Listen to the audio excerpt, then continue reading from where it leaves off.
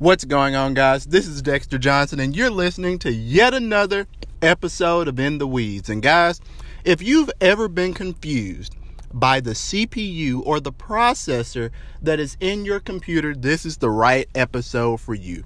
I'm going to work to demystify that and to help you make a purchase decision when it comes to buying a new laptop or desktop machine. Let's get into it.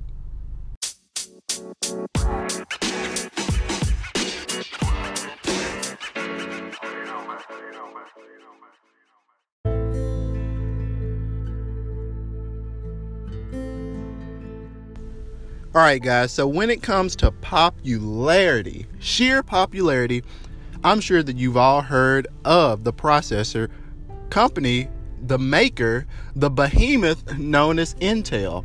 But you might have also heard of AMD, which has had a huge resurgence in recent years with their new Ryzen chipset. So what exactly is a CPU? When someone is talking about your processor, your central processing unit, what the heck are they talking about?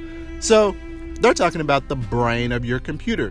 This is what drives operations. This is what is controlling how your software interacts with your hardware on your machine and making sure that all those zeros and ones come back swiftly or come back a little slower, depending on your processor. So guys, if you're looking for a high-end gaming machine, or if you're just working on spreadsheets to goofing off on Facebook, your processor is going to be in the background and it's going to be getting taxed, and it's going to be trying to split things off into its different cores to make sure that it's getting the best performance that it can do. Now, when it comes to Intel specifically, there are so many different types of architectures. You have the regular series, you have the U series, you have the Y series, you have Celeron, you have this, you have that. And for the everyday consumer, you're like, what the heck is this? How on earth can I differentiate between all of these models? But guys, hey, I've got a nice little breakdown for you. So, when it comes to a workstation or gaming machine, you're going to have your typical i5, i7, and it's going to be something like an 8950 HK. So back in the day, it used to just be the 2300K, and it would just have things like that on it, meaning that you could unlock it and boost the performance a little bit more. However, what you'll normally see on a laptop, you'll see that same architecture, but it'll end with a U. And that's if you want your typical performance, but if you want to have just a little more. So that's what you want to see in your laptops. You want to see that U processor. So the HK, those processors are primarily going to be in your desktop machines. Why? Because they're a little more powerful. And when you have more power, you need more cooling. If you would put that same CPU in a laptop, you would probably burn your legs off, because laptops just don't have the superior cooling that a desktop class machine is built for, or they're going to have. And like I said, you can use it for more intense tasks or for just everyday things. Now, when it comes to chips that are a little bit less performance, some of these are in, like for example, Apple's MacBook line. So the MacBook itself is not necessarily a performance monster. Don't let the pundits or don't let the reviews fool you. If you're wanting to do something serious, like anything serious in Photoshop or Premiere, this performance level is simply not for you. So what am I talking about here? I'm talking about the Core M or the Y series chips. When you hear M, you can almost think mobile.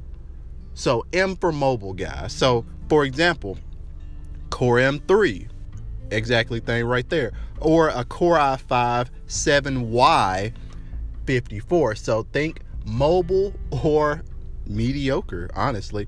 And then you have like you have two terrible levels left: Celeron and Atom. So Celeron, you're going to hear something like an Intel Celeron N3050 crappy. That's going to be a terrible laptop. You're not going to have any performance. You might find this in a Walmart laptop costing $200 to $300.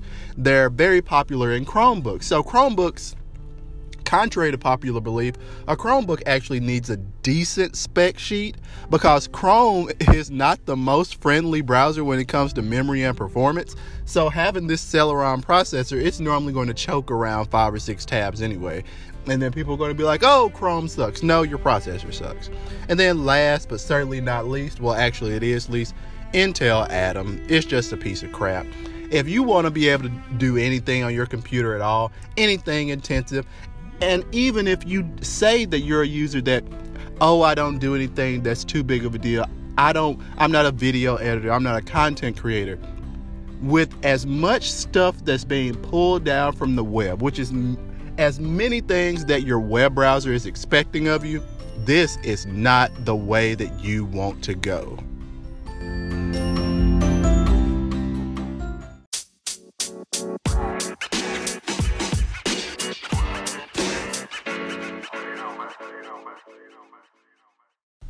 All right, guys, so I really hope that I have equipped you a little bit with a little more knowledge that you can use in your search. Now, one thing to remember, and that I don't want you to be upset about, is that the more performance that you want, the better that you want your computer to be, you're going to have to spend a little more money. As they say, you got to pay to play. So if you're wanting to have this increased performance, if you're a video editor, or if you just don't want your machine to become a slow piece of junk after a year or two, go for that medium level. If you have a laptop, go for that U level processor.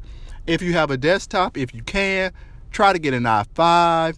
Like I said, if you're thinking about performance that's lasting over years, when you have that K model, you're going to be set.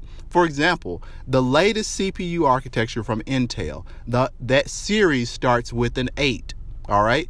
I have a series starting with a 2, but it is the higher end. It's an i7. So that processor still works for games. It still works for audio editing. Now, when it comes to video editing, it can get a little bit choppy, but my workstation is still chugging along with my graphics card. So guys, Intel specs broken down.